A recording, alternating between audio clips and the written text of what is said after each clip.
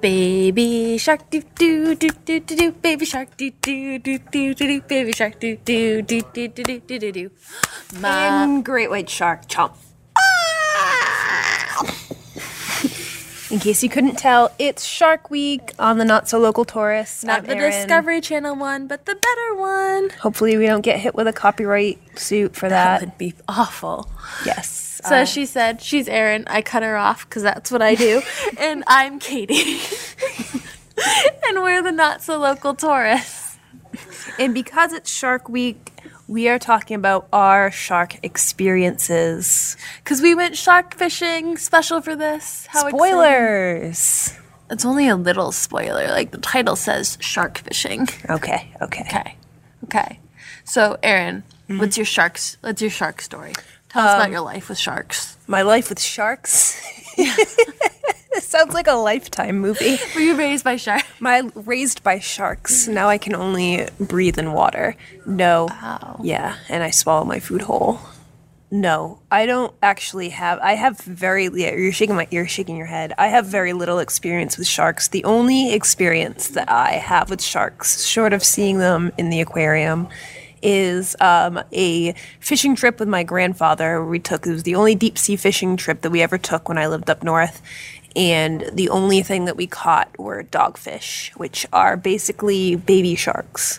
Like they're sharks that have just been shrunk down to a reasonable size. To reasonable size, and that's all we caught. Is that the reason that you only went fishing once because all you caught were sharks? No, the reason that we never went fishing again was because on the way back we hit a big thunderstorm, and were you terrified for life? Was scarred for life until we went fishing here. So I've had that experience too where I've gone deep sea fishing up north and I caught a lot of sharks, especially on trips where my dad is seasick. Apparently that really speaks to sharks. Seasick and shark, yeah. Yeah, they go together. So I've caught a lot of sharks that way. And then, must put my dad as bait. And then I've also seen some nurse sharks when I was scuba diving in the Keys with my brother. Ooh, scuba diving in the Keys. I know, so fancy. Yeah. But Jacob was really determined that he was going to get, like, the perfect shark picture. So he was up in that shark's business and, like, going under the reef to try to get it until the shark was finally like, peace out, I'm done with this. You know, there are a lot of places that you really shouldn't be in life, and I think up in a shark's business is one of them. Yeah. Yeah, it's possible. It was a good picture. Like, he did get the shot. Okay. At what cost, though? Arm, leg, finger? No, he was good. Okay. Sharks are pretty cool, like... Especially nurse sharks. They won't really bite you. Mm-hmm. But you have always wanted to see a hammerhead shark. I have. When I was little, my dad had this story time book that wasn't a story time book at all, but an encyclopedia of fish. That's what your father read to you at bedtime? Yes. That explains so much. And there was a lionfish in it, and I always wanted to see a lionfish, which that's happened. And I was also really fascinated by the hammerhead shark because it got that really funky head shape. That's just, I don't know why they have that head shape. I hope somebody... You know what it is? It's because they use it to detect the vibrations of fish. It's like a big electro sensor. So why don't other sharks have that if it's so great? Because of the kind of fish that they hunt. I think that they go after like flounder and the type. So they use that. Their head shape to sweep and catch the electrical signals. Clearly, I should have paid more attention to this book. You know what it was? I would know the answer too. Zoo books. Zoo books? Zoo books. Anyway, so you wanted to see a hammerhead shark, and there are a lot of places around here that will take you shark fishing, but we wanted to learn from the shark lady herself. Yes, Cheri Will, the shark lady, as she's better known as. She is a force. I'd done a story with her. Before, so I knew she would take me, and she had offered a couple times, but I was really slow in the uptake until she told me Mexico Beach, she's caught hammerheads, and I was like, I need to go there. Yes, so we went to there. Yes, and just to give you a picture, Cheri is about 5 foot nothing. 5 foot nothing. Bright blonde with purple streaks. Highlights at the time.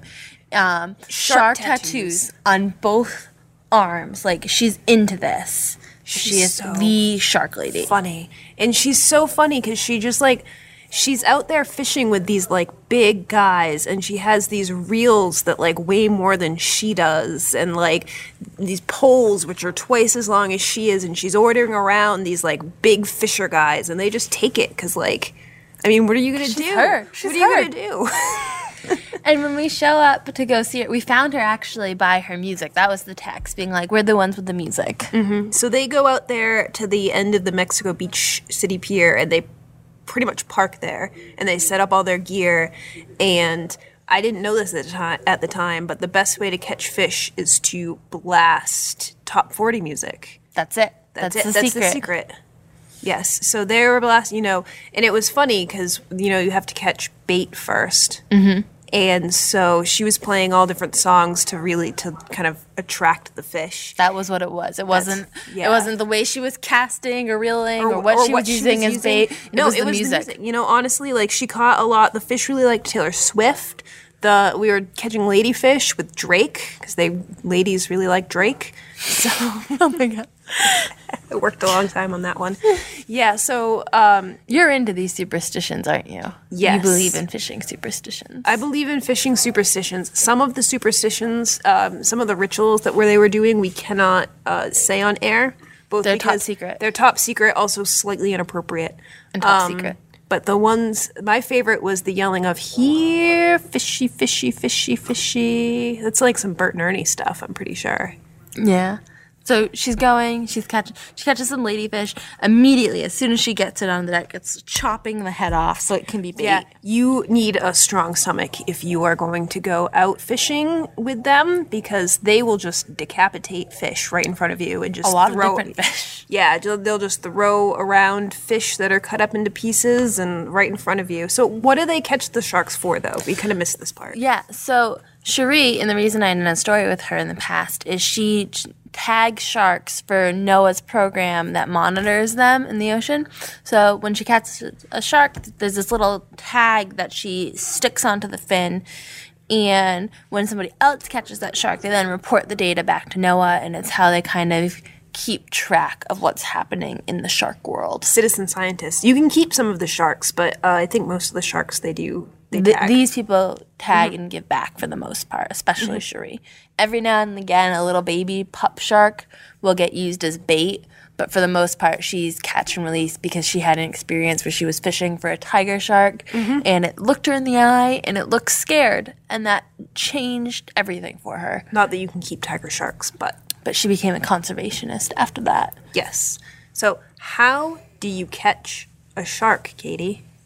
Well, first you catch bait using Drake. That's how you get your ladyfish. You lure the Then you decapitate your fish. And then on these really hulking rods and reels. They're huge. And let me tell you, they cost more than probably 2 weeks of my paycheck for just one of those reels.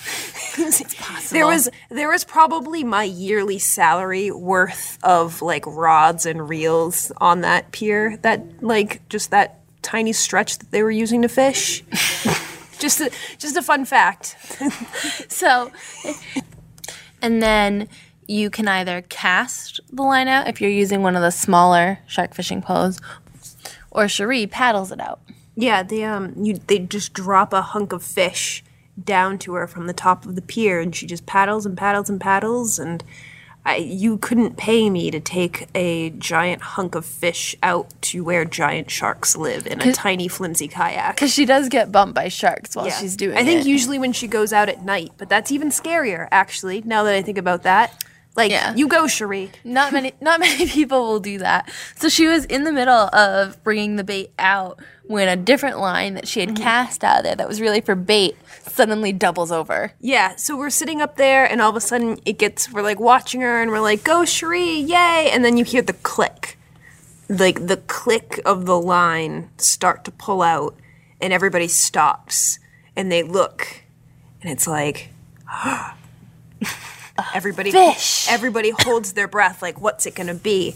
And who was it that grabbed the pole? Chris grabs the pole, and as soon as he grabs it, he can feel that this is a serious shark on probably the worst pole to have a serious shark on. That pole was really supposed to be for bait.